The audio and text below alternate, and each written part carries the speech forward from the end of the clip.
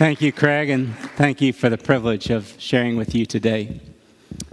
I'm wondering how many of you might resonate with some of the statements that are coming up on the screen as I speak.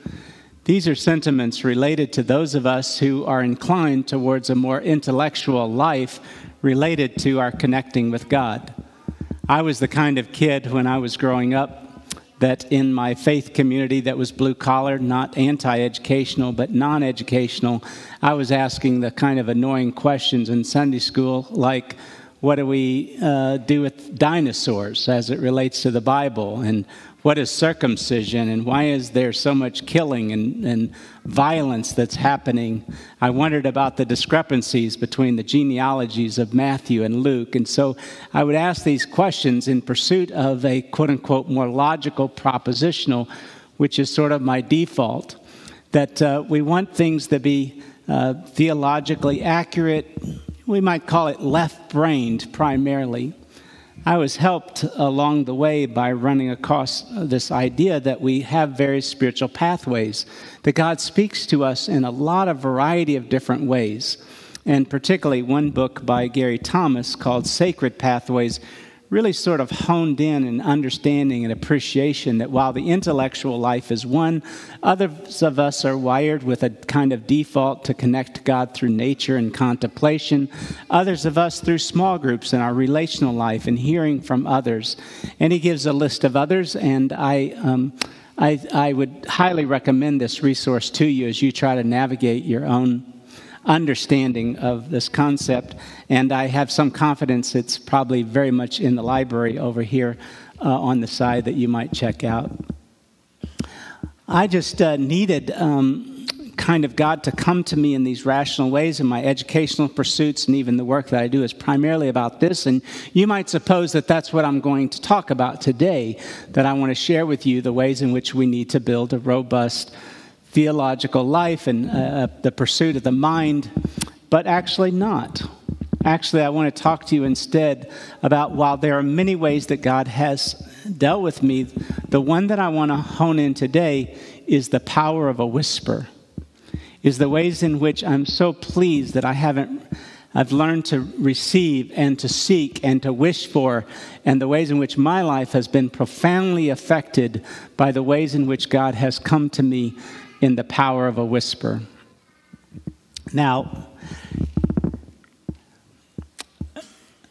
what we know from Scripture is that we are taught by Scripture. We are instructed by Scripture. We also know that there's the power in the life of a spiritual community. And so when we gather up in the connecting places, like our connection groups, that we hear God's instructions and voice and help through other people and their experiences, even their corrections and admirations. How many times have I been here even in sermons and listening to the messages, and I'll take note of something and saying, that's a timely word for me. Then there's also just the experiences, the circumstances of life, so that I'm in a place and a mindset, and I think, well, this door's open, I'll walk through it, and God opens up another door, and then that door shuts. And so the circumstances of our life are also very informative of us as we are seeking how to live with God and to find the life that He has for us. And throughout the Bible, we find that God gives us His Spirit. He gives us the whisper. And probably my favorite one is found in the book of Ezekiel. This is a promise in the First Testament to the people of Israel, even prior to Christ, where He gives a promise. I will sprinkle clean water in you, and you will be clean. I will cleanse you from all your impurities and from your idols. I will give you a new heart and put a new spirit in you, and I will remove from you a heart of stone and give you a heart of flesh, and I will put my spirit in you. I will put my spirit in you and then move you to follow my decrees and be careful to keep my instructions.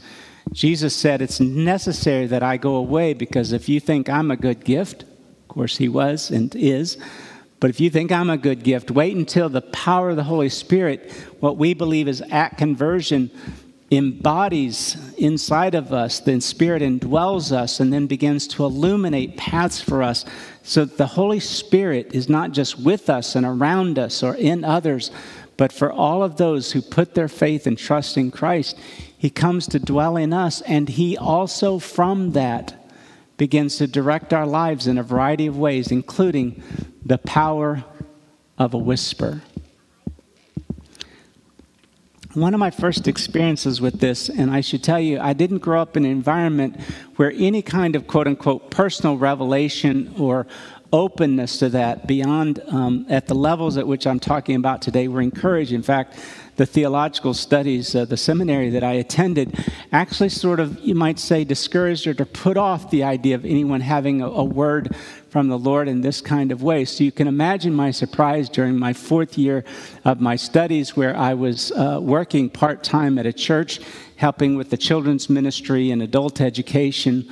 And we had been sitting with some key volunteers and the staff around a large boardroom, and we were having a conversation that is very typical of what you would have, and it was a very noble pursuit, and that was the discussion to move our Sunday school start time from 9:30 to 9:45.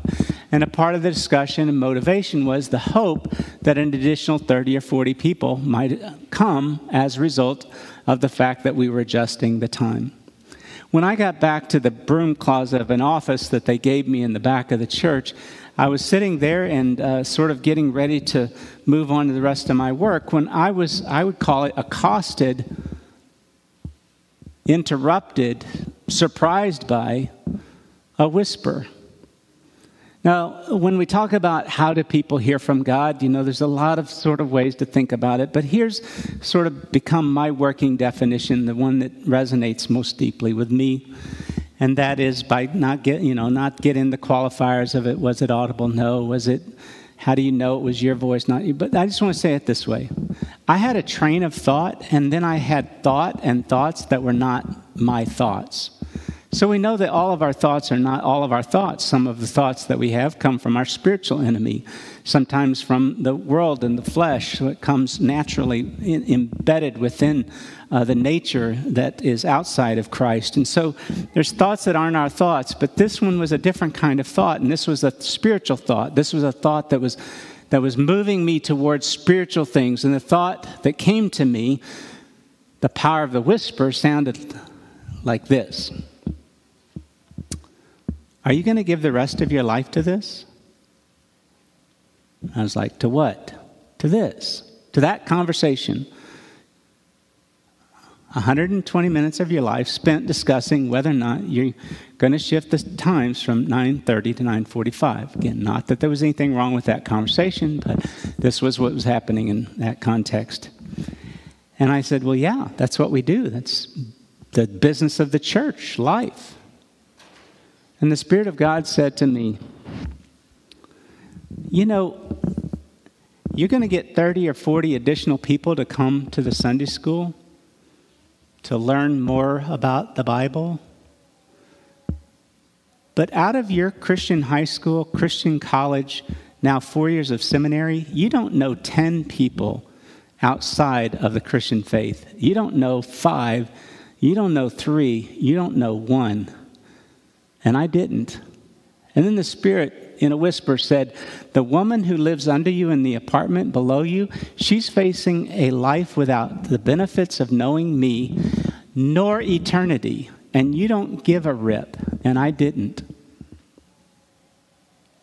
And all of a sudden, I had a flood of desire to experience something I had experienced as a child, where the faith community I grew up in was very hospitable and less assumptive. And the majority of their time was spent on the evangelism of children, sharing the faith with children, and also reaching their parents through their children. But I had this flood of desire to be about that kind of work, but I wanted to do it with adults instead. It changed the trajectory of my life as ways in which we could create community of faith that had that kind of openness, that kind of sensitivity to the furthest outside, had a place to belong, and that we would talk in ways that were more normal, or explain things to them in patient kinds of ways, even with adults, as they brought their children. And that power of a whisper, just that, are you going to give the rest of your life to this? Was such a beautiful gift. Such a challenging calling. Some of you know our daughter Hannah, and before she was born, my wife and I were here. Speaking of babies, good timing. My wife and I had our firstborn, and there had been some infertility related to that. And now it was almost 6 years in between the birth of our oldest and then our youngest. And during that 5 years, in those last couple of years, those of you who know the pain of infertility, the longings of the heart, particularly as it related to a mother. And we didn't have the resources, the finances. I mean, if we had insurance, it didn't pay for infertility treatments. And I was working part-time at the Stadium McDonald's as a maintenance man to help make ends meet. And we had this struggling church plant that wasn't getting off the ground in the ways that we had hoped. And anyway, I had put up the Sunday services, and I just knew that my wife's heart was heavy in the longings for a child. And I was driving from putting everything up, packing it away from the church start and the equipment. And I was right out here on Scott Boulevard and just turning the corner to go south, headed to our house over in Meadowbrook West. And this was so heavy on my mind. And there was the power of a whisper. And then the power of a whisper. Just heard a whisper. Tell your wife she'll hold a baby. Now, I didn't know if that meant through adoption. I didn't know if that meant through a grandchild. I didn't know, so I start to try to think about what all that means. But mostly I just felt, I don't want to say this to her to get her hopes up. I don't know how she'll respond. But I couldn't get away from the fact that, and I have come in ever-increasing ways, trying out, is it my voice? Is that my thoughts? Are those God's thoughts? But when I got home, I said, I believe as best I understand that God has a word for us and for you. You'll hold a baby, and it encouraged her. And a few months later, the story is that my daughter Hannah, we knew she was expecting, and what a good gift Hannah has been to us. And I tell people that I didn't know that the world existed in a way that Hannah taught me to see it through. You feel that, huh? What a good gift of the way in which she saw the world and instructed me to see the world in that kind of way, in a good and beautiful world that it was. The power of a whisper. There comes to us instruction in the teaching of Scripture. There comes to us through our private devotions the impact and the motivations of when we're reading God's Word, the devotional life. It comes to us through the books that we read. It comes to us through the circumstances of life. So I also know what it is to just have, to sort of sit with the Lord. I remember this experience at White Rock Lake in Dallas, Texas. I was just spent the day saying, Lord, do you want us to go to Dallas, Texas? And at the end of the day, I remember just saying to my wife and to myself, I think the Lord's saying, where do you want to go? Where do you want to live? So I think they're just experiences that God says, well, let me see what you want and co-create. There's nothing wrong with your choice. And we step into things by faith. And then there's these other experiences that we have where a person says things. How many times I was sitting in a small group and what they said, I've said, oh, that was meant for me in the circumstances that I can apply to my life. But today with you, I'm trying to say there's these moments, these times. I was trying to imagine how many I've had in my life. And I don't know. I mean, it's not always. I started thinking, well, it's been a dozen times, a half dozen times. Then I thought, well, no, but then there's that time and that time and that time. But this unique experience of where the Spirit of God gives you a thought that's not your thought. And often for me in a time of desperation and need, a time of looking at something that seems large and just the Spirit's voice, The power of a whisper.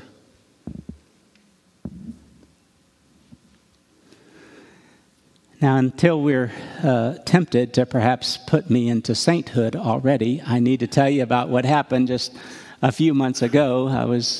I've been challenged, frankly, at Compass Church. In fact, it's kind of been irritating because I've been challenged to bless my neighbor. It's kind of a theme around here. You'll, I'm sure, hear more about it tonight.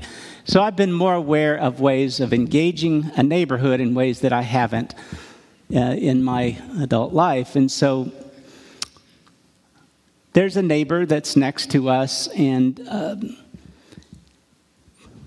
just suffice it to say that I was walking across the backyard, and I looked over, and this neighbor had had a birthday party with a blow-up thing, slide, whatever, bounce house, and it was the previous day, and this day it was the air was out of it, and I could see that he had pulled his truck into the backyard and was just getting ready to put it and load it up into his truck. And I heard a whisper, and the whisper was, "Go help.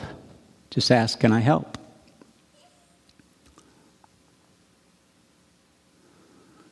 And I began to rationalize, oh, he'll have it done by the time I get there. And, I wonder how he'll say, no, that's okay. Or what will that mean in terms of the ways that he has expectations of me? So you want to know the rest of the story? I didn't do anything. I ignored it.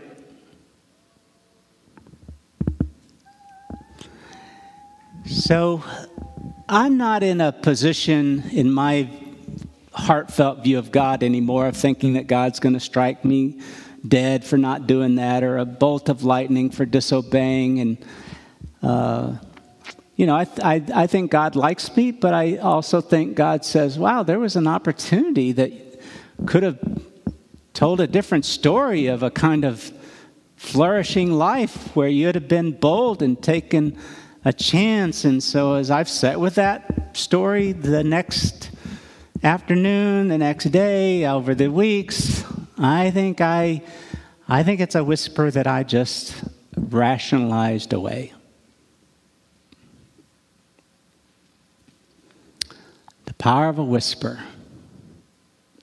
I've been helped through, over the last couple of years, is all the time I've been using this, by a little tool that if you looked at my journal, you would see these 4 questions come up regularly. I have little abbreviations for them, but I want to introduce them to you in hopes that they would be helpful to you as well. But first of all, I want to tell you the context in which these questions show up. The way they showed up is that my wife and I, for about a year and a half, had 5 conflicts. And I think I could tell you all 5.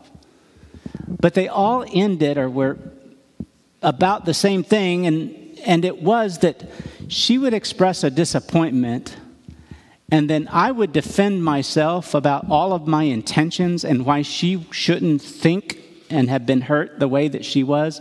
I know none of you can relate to what I'm about to say, but I was defensive, and in the midst of that defensive, telling her how she ought to feel instead about me because she should know my intentions, then in the midst of that defensiveness, then she would be further hurt, and the conflict would last longer. But we're far enough along that, we would sort of get some kind of resolution through it. But it kept happening enough times. Now, I frankly went to some counseling for it and paid some money to try to explore this further. So there's some effort on my part. I'm trying to figure out in a kind of awareness. A couple of the times that we had this kind of conflict, before I take you to the questions, is that one of the conflicts I remember is that after a seminar that I was sort of hosting, is that she said to me, wow, that really impacted me in a significant way. And I think I have new awareness of something about my childhood and how it's impacted me. And my comment was, well, that surprises me. I would have thought that we processed that already, and you would have been aware of it. And and then her response was, well, maybe this is not a good time for us to talk about it. And what I heard her say was not what she intended, which was, hey, maybe this is not a good time because you're hosting and we need to wrap this up. You need to wrap this up, and we'll talk about this later. What I heard her say was something that's been a kind of a dance that we've had through our life in marriage, and that was, you love ministry more than you love me. It's this competition with vocational life, ministry life. You know, you're more concerned about that than you are about me. And so, anyway, I reacted, and then it turned into a thing. We got through that. Another time was she said to me, you know, I listened to a podcast, and the podcast recommended a book about sort of Reconnect was the title of it, by Steve Call, and I thought we could read that together, a way to sort of, you know, give our marriage some increased attention in our life. But I'm hesitant to ask you this. Would you be willing to read a book on marriage? Now, we're at this point, you know, early 60s, right? I mean, and so what I said was, well, when have I ever been unwilling to work on our marriage? So she said, Rod, you've got an issue with this defensiveness. So fast forward. And one time, she said to me, hey, I ran across 4 questions, and I thought you might like to sit with them. And so the 4 questions that came up just sound like this. What am I experiencing and feeling? And the answer to that question for me was, I'm feeling in those moments inadequate. I'm feeling shame that I'm not enough. I'm not feeling like I can meet the moment, the need of the moment, because of the inadequacy. Something wrong with me, kind of an approach. The second question is, when have you experienced or felt this same kind of emotion before? And the third question goes like this, and that is, what did you come to believe about yourself as a result of what you've experienced? I see some of you taking notes, so, you know, I think this is really helpful, these questions. So I'm glad you're doing that. If you want to get out your phone and take pictures of the screen, that would be cool too. What are you feeling, experiencing? When have you felt it before? And then thirdly is, what did you come to believe about yourself as a result of what you've experienced? And then finally is, and what would Jesus say to you about what you have come to believe? So she offered these to me, and no kidding, over the course of the next 3 mornings, I felt awakened at an earlier time than I typically get up. And so I would sit in my chair, and I had my journal open, and I've said to my kids, by the way, hey, just so you know, if you read my journals after I'm gone, I only journaled in the worst of times, not in the best of times. I think that might be, if you know of Mother Teresa's writings, I think that's probably true for her as well. We found such dark and gloom, despair happening, agony on me kind of a thing happening in her journals. And this is typically true for me. I don't have a diary. I just write when I'm struggling. So anyway, in my journal, I'm sitting with this 3 mornings in a row. And on the 3rd morning, this is what came to me. I feel inadequate. When have you felt this before? Oh, I remember the time. That's one experience of many, but where Kurt Kaiser in the 4th grade, we were picking teams to play basketball, which is a game I loved and love. And we were picking teams, and I was next to the last. And when I stepped over onto his team, he said, "That's okay. We'll just play a man down." And somehow in the tussle of that, I ended up on my butt with him shoving me backwards and out off the side. Now, I got up and defended myself and said, "Hey, I'm going to play," and I did. But the Lord reminded me that in much of my life, I have experienced feeling like I'm a good team player, but on the bench, or second team, third choice, not the last pick, but the next to the last or so. Associate pastor, not the senior pastor. Academic probation to seminary.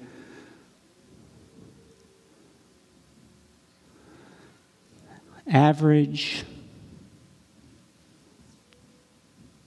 not the first team. What did I come to believe about myself? I think I'm a pretty good pick. But other people, including my wife, is probably second or third choice.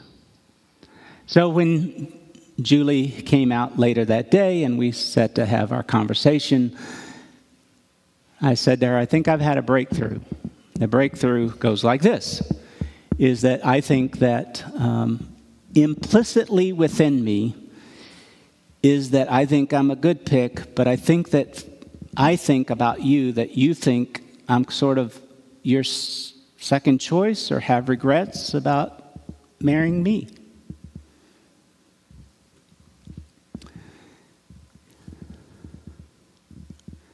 And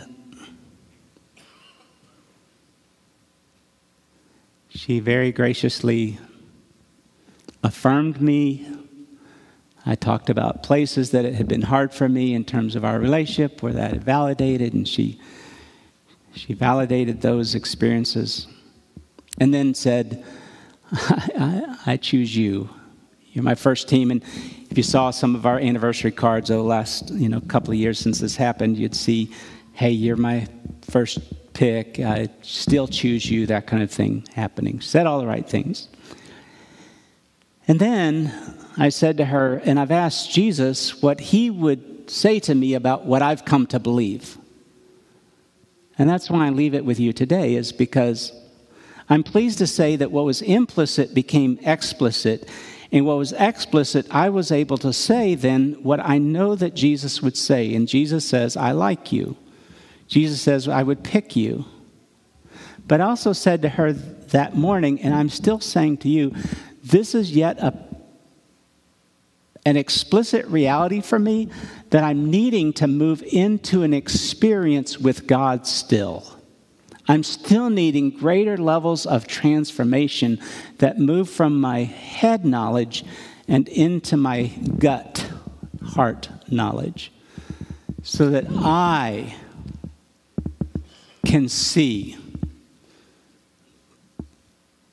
that I'm a first team pick. And that's what we seek, is the power of an experience, the implicit to the explicit to the experience with God, where in that experience I'm more deeply transformed, where I come to believe something that Jesus would say to me, fully engaged, fully embodied as a result. So this morning, I don't know how God will meet you. He's so gracious to meet us in a variety of ways, but one of the ways, in your desperation and in your own distress and in your own need, whatever those fears and concerns may be, I just want to say today, I've been helped on occasion. I'm so glad when I don't resist. I want to aspire to always say yes, but to be open and lean in to the power of a whisper. When Jesus was asked in John 6 by the other people, "How can we do the works you do?" Jesus said, "Oh, it's not works." He said, "It's a work. And the work is to believe in the one whom the Father sent. He said, believe in me. And that invites us into a personal, deep relationship with the Spirit of God, who works in a variety of ways, but one of those ways is this power of a whisper. And I pray that perhaps God might have a whisper for you in the midst of your own need. So to that end, please pray with me. So our gracious God, thank you for the power of a whisper that comes not through an entity, but through a person, through persons, through the work of your Spirit, because of Jesus, through the love of the Father. We have access, Lord, to revelation that's unique for us. You know how to meet us. And for those today who need, Lord, that, may this message encourage them to hear from you. And thank you for your faithfulness in meeting us there. We pray this in Jesus' name. Amen. This podcast is part of the ministry of Compass Church in Columbia, Missouri. For more information, please check out compasscfc.com.